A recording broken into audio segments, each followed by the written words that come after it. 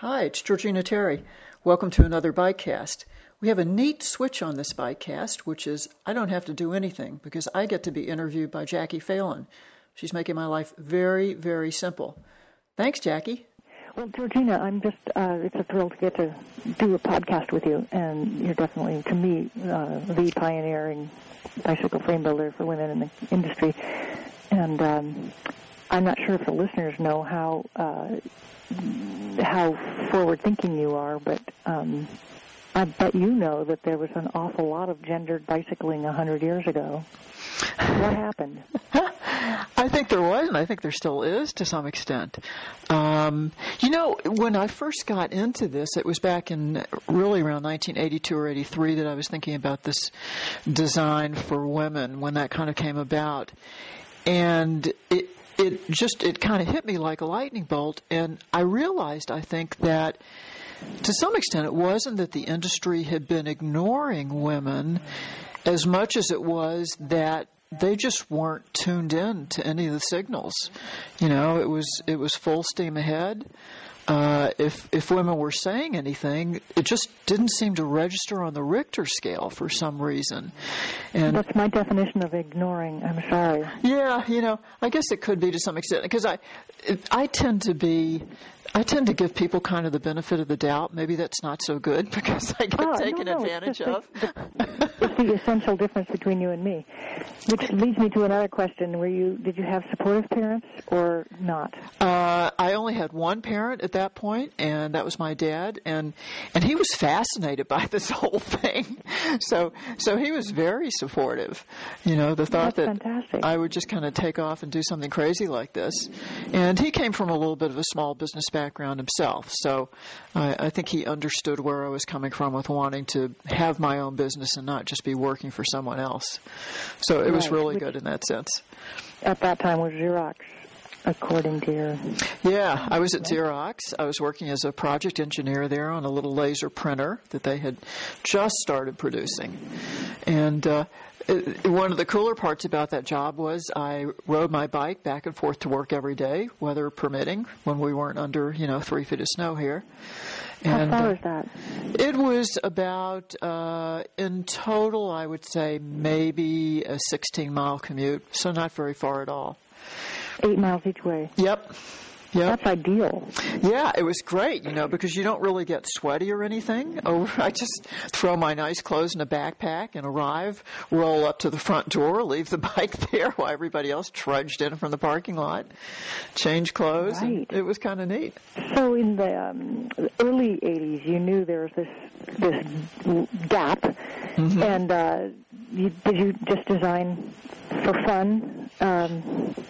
Yeah. Did you go to that bike show while you were still working at Xerox? No, I had quit long since then. I quit Xerox, I think, probably around 83 or so, and hit the first bike show maybe around 84, 85. I took a couple of years to figure it out. And, in the beginning, I wasn't just building for women. I was building for anybody who came and said, hey, I need a bike.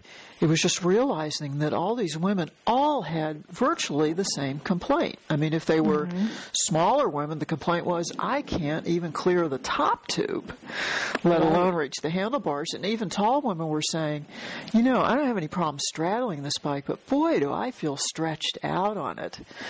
And after a while, I thought, way too many women are saying the same thing for this just to be coincidental. For sure.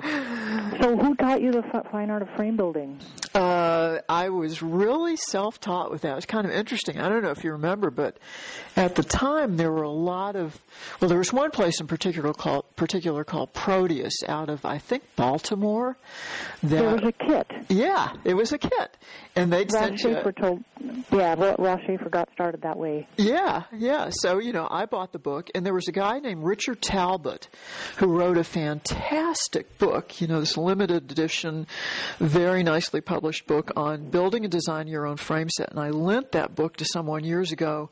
I can't remember who. And I wish I had that book back. I really do, because it, was covered with my notes and my grease and dirty fingerprints. So that taught me, the fundamentals of alignment and that kind of stuff. But then what I didn't know was, like you said, how to braze. And so I thought, well, I'll just read a little bit about it. So I read a little bit about it, and I went to the local store, welding place, and I bought a kit and everything. And then I had this friend who was enamored of ancient Volvos, and he just loved taking them apart, every bit of it, and putting it back together. And he was doing a lot of welding, which isn't what I want to do, but he knew about oxyacetylene torches and all that. And I said, can you just, come over and just teach me the basics? And he did. So I knew how to turn the thing on without blowing myself up, and how to turn it off without having it go kabam, which I'm sure you hear a lot at your place. Mm-hmm. So I learned that way. Coming at this from an engineering background, I also was really interested in metallurgically. What was brazing doing to metal? And what did I have to do to metal to make sure that it retained its strength and that the joint retained its strength and all that? So I loved learning about it from that standpoint. I don't know if this company is around today, but back then there was a company called Handy and Harmon, and they made tons of different fluxes, brazing rods, all this stuff. And then they published tons of technical data explaining, okay, your gap between your lug and your tube should be this much, otherwise you're going to lose all the strength. But you know what? If you hit the gap right, you'll have more strength than any of those metals had coming fresh out of the tube or whatever. And it was just fascinating to me. I mean, absolutely fascinating.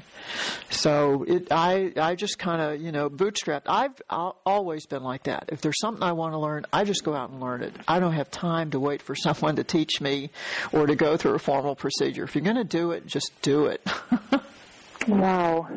I really admire that. I'm from, I guess, the opposite school, which is let me sign up in a class. I guess I wanted to ask some nice shallow questions, too, but we're going to bounce back and forth because I can tell that there's so much that I want to learn about you. But are you currently reading anything? Am I currently reading anything? Do you like favorite books, or are you like Charlie? He doesn't read. I love to read, actually. And it's more a case, I think, of finding time for it as much as anything. Recently, I've been reading a lot of books about post-Revolutionary War history in this country. The 1780s, the early 1800s, the time when the Constitution was really getting established and this country was getting established, because you read about so much back then and you see it in what's going on today, how a lot of these attitudes came about and why we are the way we are. I'm also reading a book which is a kind of a nutshell guide to oil and gas law, because we are about to start here in New York State dealing with this problem of hydrofracking for natural gas. The Marcellus Shale runs through about 3/4 of the state. And we're looking at what's happening in Pennsylvania and going, I don't think so. Do we want that happening here? Yeah, and we need to know all the right reasons and the whole story. So I thought, I'll just read that and kind of come up to steam on some of that so I can look at this through a better set of eyes. Do you sit on any boards?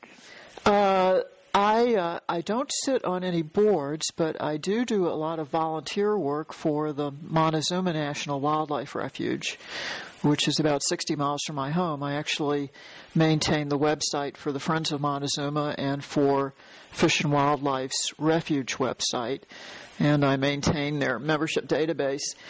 I guess not really on the board, but I'm one of a little 5-woman group here in my town of Penfield that started a group called the Penfield Green Initiative. And our mission is to protect Penfield's environment. We do that through working really closely with the town and keeping an eye on things and bringing up issues when we see them. And that's been fantastic. Awesome. Well, yeah, but it does seem like bikes and the environment go hand in glove, don't they? They do. And, I never thought that much about the environment until I became a cyclist. And as you know, just after a short time on a bike, suddenly you become aware of things like wind and humidity. And that kind of leads you to thinking about, meteorology and those kinds of things. And then you start thinking about, I'm able to ride because there's a lot of open space. I mean, a lot of people ride in cities and all that, and that's fantastic.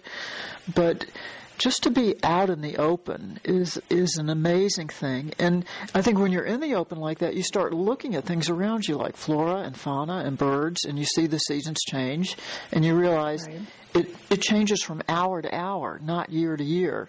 And then the sensitivity starts to become kind of embedded, I think, in your soul. At least that's what happened to me. Well, certainly, I believe bicyclists realize that they're an animal. We're not looking in at the animal world at all. We're right in the middle of it. Yeah, yeah. And we just don't happen to have the world's best fur, which is why bike gear, clothing, and stuff matters. That's why Gore Bike Wear is in business. Right. So you made your first bikes and didn't learn from anything but the Proteus book, which is incredible. Right. And your first year that you sold out on the bike, like you brought bikes to a show and got rid of every last one of them. Yeah, I took about artist. 5 frames to a bicycle rally called the New England Area Rally, which was held. Okay, so it was a rally, not the horrible bike show. No, I started with consumer rallies because coming from, the bike club background, I was used to going to the Great Eastern Rally and the LAW National Conventions. I mean, 5,000 people would go to these things, and there'd be exhibits and all that. So I thought, well, there's a logical place to start because that's my audience. Let's see what they think. That's fantastic. Yeah, I went to this rally with these bikes, and there's this big sign, Terry, Precision Bikes for Women, and these women are coming up saying, so what's the deal? They don't look like women's bikes. They have top tubes on them. And I explained, the whole philosophy. They're like, yeah, that makes a lot of sense. Well, can I test drive one? Yeah, take it out. They come back 20 minutes later and say, here's the check. Was this the ones with the smaller front wheel? The smaller bikes did have that, but the larger bikes that I built then still had 700C wheels, but a much shorter top tube than you would normally find, say, on a frame that size, a 56 or a 58. That's awesome. You're going to have to pardon me for cross-talking or talking while you're talking, but I realized that if you had started trying to go to those bike shows where the booths cost in the thousands of dollars, what a drag that would have been. Yeah. And that you got started in the mellowest possible way with this perfect segue from, you being the enthusiast to your own milieu, the rally people, and being, kind of every step of the way getting seriously enthusiastic support was really what needed to happen. I was going to say, you're right. I never really thought about it like that because my venturing into the Interbike trade show really didn't happen until a year and a half or 2 years later. And I think by then the word had started to get around and it was an easier thing to walk into had I gone in cold. But Jackie, I'm so damn stubborn. I have to tell you, when I have an idea and I think that idea is right, God help anyone who gets in my way. Whether it's an industry or a person or anything else. And it's just because I can shut everything out and say, I'm working on all 8 cylinders here, and when they're all firing at the same time, I am right and I will win. So that saved my bacon on a couple of times, not to mention probably gotten me in hot water. Can I be on your team? By all means. When I think of you, I think you already are. I really enjoyed looking at the history of your bicycle model names: Precision, Gambit, Decision, Precision, Prism, Gambit, Decision, Precision, Crescendo, Chrome, Mount Marcy, Jacaranda, Athena, Solstice, Moo, Flora, Susan B., Symmetry, Isis, and Fast Women. And there's probably more, but they read kind of like a building poem. It's pretty wild with how neat. A nice tree thrown in there. Jacaranda is one of my favorites, partly because of the name, but partly because it's got beautiful purple flowers. Yes. So was it fun making up those names? Did you get to make them up yourself? Boy, it was always difficult. And to tell you the truth, I haven't made up that many myself. The very first bike was the Precision, and the thought was I had some good friends who were really excited about what I was doing, that Precision really kind of summed it all up. in many, many ways. Precise because not any bike would do, precise because of the way it was built, that kind of thing. And that led us into precision. And the Despatch came about because the first little shop I had was on a street called Despatch Drive. And Despatch is really the older spelling of dispatch, which, has the feeling of quickness. And then Gambit we came up with. I had a woman who was advising me in public relations at one point. And that bike was done, we didn't build it. It was built by a now defunct import-export company on Long Island. And we were thinking about, what are we going to name this bike? She said, this really is kind of a Gambit. I said, that's it. It is definitely a Gambit. So they've, it's kind of been a process of people just sitting around and throwing out a lot of the names. And the Decision is kind of an interesting one. When we introduced the Dispatch, which was made in Japan, it was our first bike that was ever made in Japan, they sold like hotcakes, and we ran out of one size and could not get them from Japan. And so we thought, well, let's just build a less expensive Precision into a Dispatch, and we'll call it Decision. And that was it. Wow.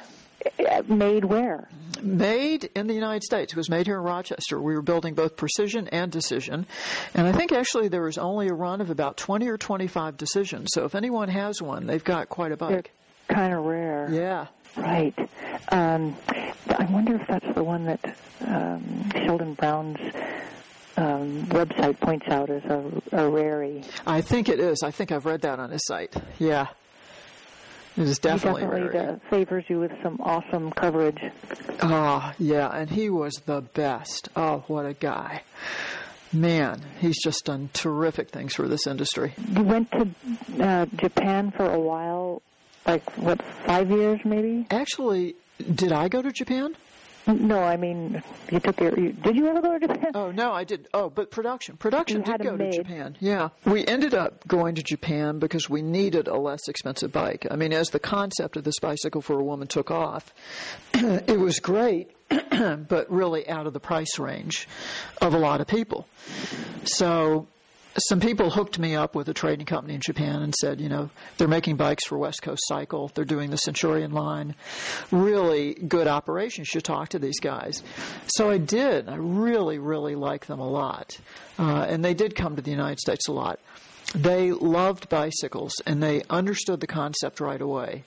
And they were terrific to work with because you'd hand them a design, you say, okay, and we're going to run Shimano whatever on this bike. And they come back and go, I think you need to change this a little bit, maybe this angle a little bit. Otherwise, the shifting's not going to be quite right. They were just so sensitive to stuff like that. So it was a great relationship. And then, unfortunately, like a lot of Japanese businesses, they got priced out of the market and closed the doors. And at that point, we ended up going to Taiwan. Did you have the same ease of communication there? No, much, much, much different. And the biggest difference to me, Jackie, that I felt was the artistic aspect of the bicycle was missing completely. I mean, you know how artistic the Japanese can be about so many things, and they were like that about the bicycle as well. You got the feeling that the designs were coming from people for whom it was just a job. It was a draftsman sitting at his computer, okay, fine, and then it's done, and they would miss things in the process of doing that. So it was like it was just a job versus it was a passion for the Japanese. And I really, really miss that because it's just not the same. I'm thinking pride of workmanship and elevated education might have had something to do with it, and the difference between Japan and Taiwan. Yeah. But Charlie's experience was always like hair pulling because he couldn't get what he mailed out or faxed out to come back the same way at all. There was so much corner cutting. Oh, yeah, it's amazing. You'll send a drawing over that's pretty basic, and then what comes back bears no resemblance to what you sent. And you're thinking, did they pick up the wrong file? What are they looking at? Right. It's probably not the way you think of it, but it sometimes felt like to Charlie that there was some like actual bad business practice, like we want to learn what you know and get your expertise, and then we're going to cut you out. But in the meantime, we'll throw you off the track by sending back a badly done version of your design. Yeah. To buy time, which just sounds like unbelievable. I think, the definition of intellectual property is probably much, much different to the Chinese than it is to the Japanese. And I think to some extent you're seeing a little bit of that. And it's a shame that our drive to get prices lower and lower and lower has sometimes led us down that path. It's something that I'm not totally comfortable with. I understand the need for it. I mean, the goal is to get as many women as possible on bicycles.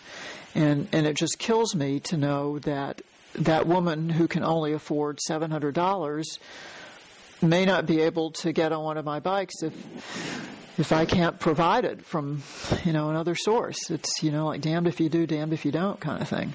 How is it working right now? There's been a big shift for you. I think that, I only know the superficial stuff, but Liz Robert is helping out with the business. Yeah, she's doing a lot more than helping out with it. My partner and I, in April of 2009, sold Liz a controlling interest in the company. So we've both stayed on as employees. I'm still president and founder. I'm working pretty much strictly with bicycles, kind of with the social networking side of things, that aspect of it. But she is a very hardcore businesswoman that's come from a very strong background in operations and in marketing and in catalog. And she's a lot like me. I think in some extent because we're both Gemini, we have this hell-bent, get-out-of-my-way kind of attitude. And boy, she is, when she sets off on a course, she goes the course, let me tell you. That's very cool. Yeah. I wanted to touch on the subject of sexism and find out if you ever ran into it. Yeah, I think, in a lot of different funny kind of forms, in a way. When I first came up with this precision bicycle, I thought I should just shop it around to some of the bike shops here locally and try and get a feel for it. So I took it in. The shops, I'll say right up front, the shop has since become a terrific Terry dealer. The owner is a wonderful guy. But he didn't really know me, and I didn't know him, and I walked in the shop, and I have this $600 hand-built Shimano 600 EX bicycle. And he looked at it, and he said, "No woman will ever pay $600 for a bicycle." And I'm like, I'm out of here. Now, you have to say what year this is. This was in 1985, probably. Yeah, so for our non-mathematically inclined listeners, that's roughly $2,100 in now money. Right, exactly. At least. Yeah. Well, it might be more. It might be $3,500. But I have an automatic inflation adjustment thingy. Yeah. And because to modern ears, it sounds like it's affordable. But I also love the no woman, the anything that follows the words no woman. Yeah. Yeah. It flips a switch. Yeah. And obviously he's come around. He's definitely come around. So has the rest of the world. He's definitely come around. Does he ever have a laugh about it? I haven't really brought it up to him. I don't know if he's heard that I've said it or not. I don't want to hurt his feelings. No. It's just funny. It is funny. It is funny. He might even think it's funny now, too, when he hears that conversation. We have a lot of good laughs together, so he really is a good guy. And now he can sell those $3,500 bicycles with no problem. That's cool. Well, I know when I asked my dad if I could have some extracurricular gymnastics classes, he said, "No daughter of mine will ever be a trained seal in the circus." And I went off and became a professional athlete. Oh, that's great. Yeah. I really I think it's from a playbook from the Victorian era. And I laugh about it because it is analogous to so many other pronouncements that are dead wrong, but it's just from such a firm standpoint.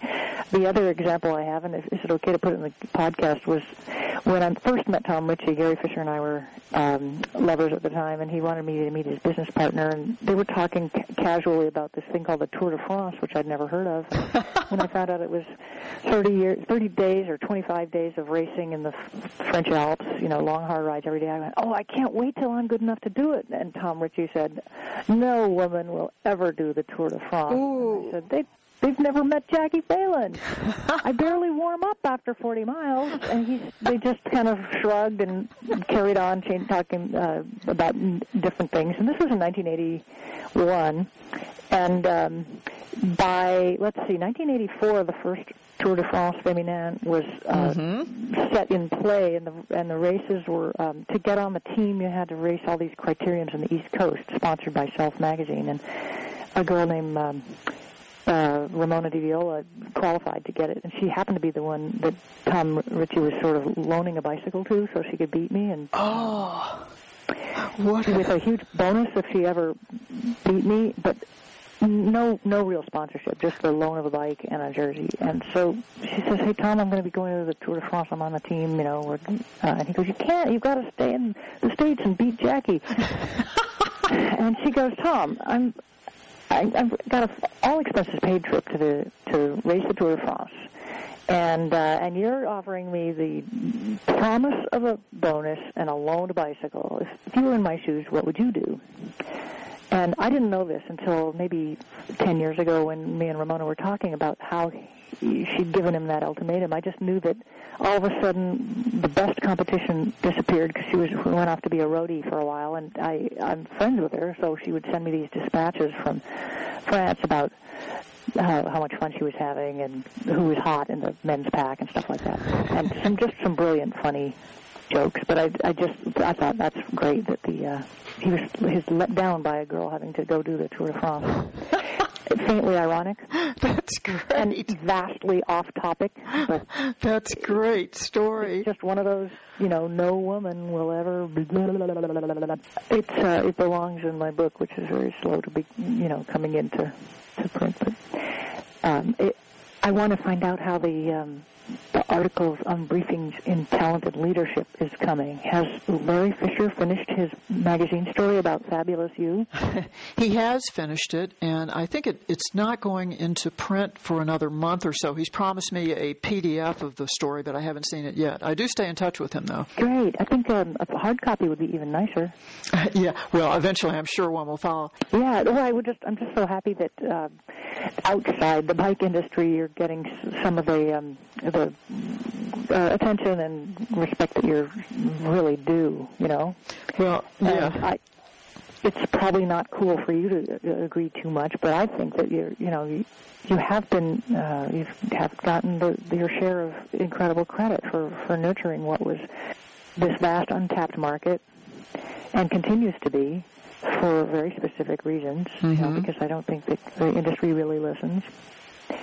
I wonder if you, with the added horsepower of Ms. Liz Robert, are going to be able to tackle some of the bigger challenges and win again because you're taking women seriously. Yeah, I think so. I think it's going to take a little bit of time to do that as she, kind of gets the company headed in the direction she wants it to head in. And she's big on laying groundwork, tons and tons and tons of groundwork.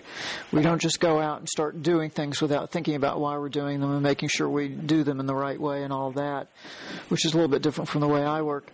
But she was very careful about saying bicycles have to stay part of this business, because that is what makes us original. We can put our stake in the ground and say we are the original women's bicycle company, and she definitely wants to expand the line of bicycles. We're working that way a little bit through a licensing arrangement with ASI. Those are the guys who, they have Breezer, his bikes are under their awning right now, and Fuji and a bunch of other ones. And we have quite a nice line of aluminum Terry bicycles that are available now and just starting to appear at dealerships. And, of course, my real love is the work that I do with Richard Schwinn at Waterford with the hand-built line of bikes that we make. Because that's the next best thing to being able to braze them up myself, is to call Richard or Mark Muller and just talk long and hard about frames. It's great. Wow, that is neat. Hey, if you could snap your fingers and make a difference in U.S. transportation policy to make things better for bikes, what would it be? I think really, as much as transportation policy, it has to be more about awareness. Just the whole sharing the road thing, the whole not running over cyclists while you're talking on your cell phone, and then having a legal system go, oh, well, we can't put you in jail. It would be too hard on your lifestyle and your... Wouldn't that mean changing policy? Yeah, I think it does. But, yeah, you're probably right. I mean, policy would have to change. I'm not sure what it takes. I mean, if you hit a bicyclist with your car and kill him, how come you can walk away from that? I just don't. Because in the 70s, they changed it from being a criminal offense to a civil offense. There's already a lot of infrastructure here if we could only share that infrastructure a little bit more than we do. I mean, when I have not commuted to work since I've been in Rochester. Well, I used to a couple of times, but, it's like taking your life in your hands. And I thought, I'd rather be alive and doing work on bicycles than dead and having tried to make a point by commuting to work. But if we could do that, I think it would be fantastic.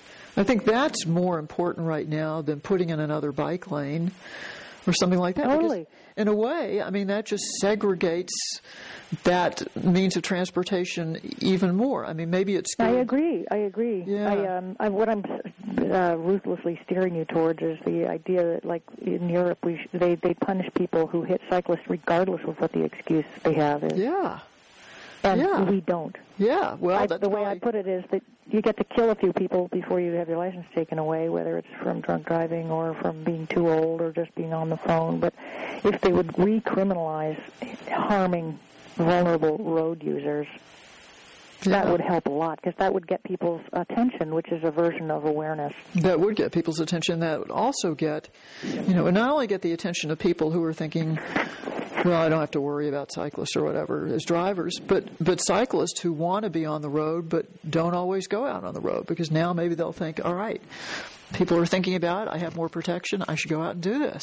But I've been reading some of the articles in Velo News recently about, it was a stockbroker or someone who messed up a cyclist pretty good. The cyclist will be all right. And the courts pretty much said, it would be a real hardship on you if you were in jail, because then you couldn't maintain this job as a stockbroker. And I'm like, wow. Mm-hmm. Wow. Do we have our priorities screwed up or what? Yeah. Well, if you're a car culture based on bottom-line profits in the short term on a quarterly basis, then you're going to have short-sighted, automobile-driven, business-favorable policy. When I talk to groups about how bikes were important back 110 years ago, I say, look how fat the car section is in your paper, which is not fat anymore. But this was when there was print media. Think about that being the amount of bicycle advertising. That's how huge it was in 1880. Just to give you a clue and some perspective. Yeah. And people couldn't believe that, but it's true. And now, if that's the case, now it's cars, not bicycles. They are not going to want to have things favor a non-car alternative. That's why we'll have to have some kind of phony fuel so people can drive to work. They're not thinking about an alternative to the car. Yeah, right. At least in my pessimistic worldview, and that comes from an unsupportive father. So it's like I next time I come back in life, it's going to be with supportive parents, so I can really get some traction. I feel like I've managed to make the half an hour mark, right? Of definitely. Yeah. 36 minutes and 14 seconds. Okay, well, cool. The joy of the digital tape recorder. Super. It's there's things that we haven't mentioned. I wouldn't mind if you wondered what I was going to ask, if I overlooked an important, glaringly obvious question. Like, answer it for me now. I can't really think of anything. I think this was a great conversation because you certainly covered a lot of stuff that a lot of other people don't cover when they talk to me. So it's really been a lot more fun than some other interviews have been. But I think we should do more of these because just talking about maybe bicycling in general, or attitudes, or things that are going on, or current events, or that kind of thing, because I think we could have some good dialogue here. Definitely. You're even more my hero than half an hour ago. I'm just blown away at how much work you're able to make happen. Oh, well, thank you. With your impressive power. Thank you. I appreciate that, Jackie. It's very nice of you. So, I guess any final words? I mean, that's the reason. How about that for pressure, huh? Oh man, what am I going to say? Thank you for your time. Yeah. Oh, I know. Well, I always ask this at a dinner party, which I haven't been to for many years. But if money were no object, what would you be doing? Oh, that's an easy one.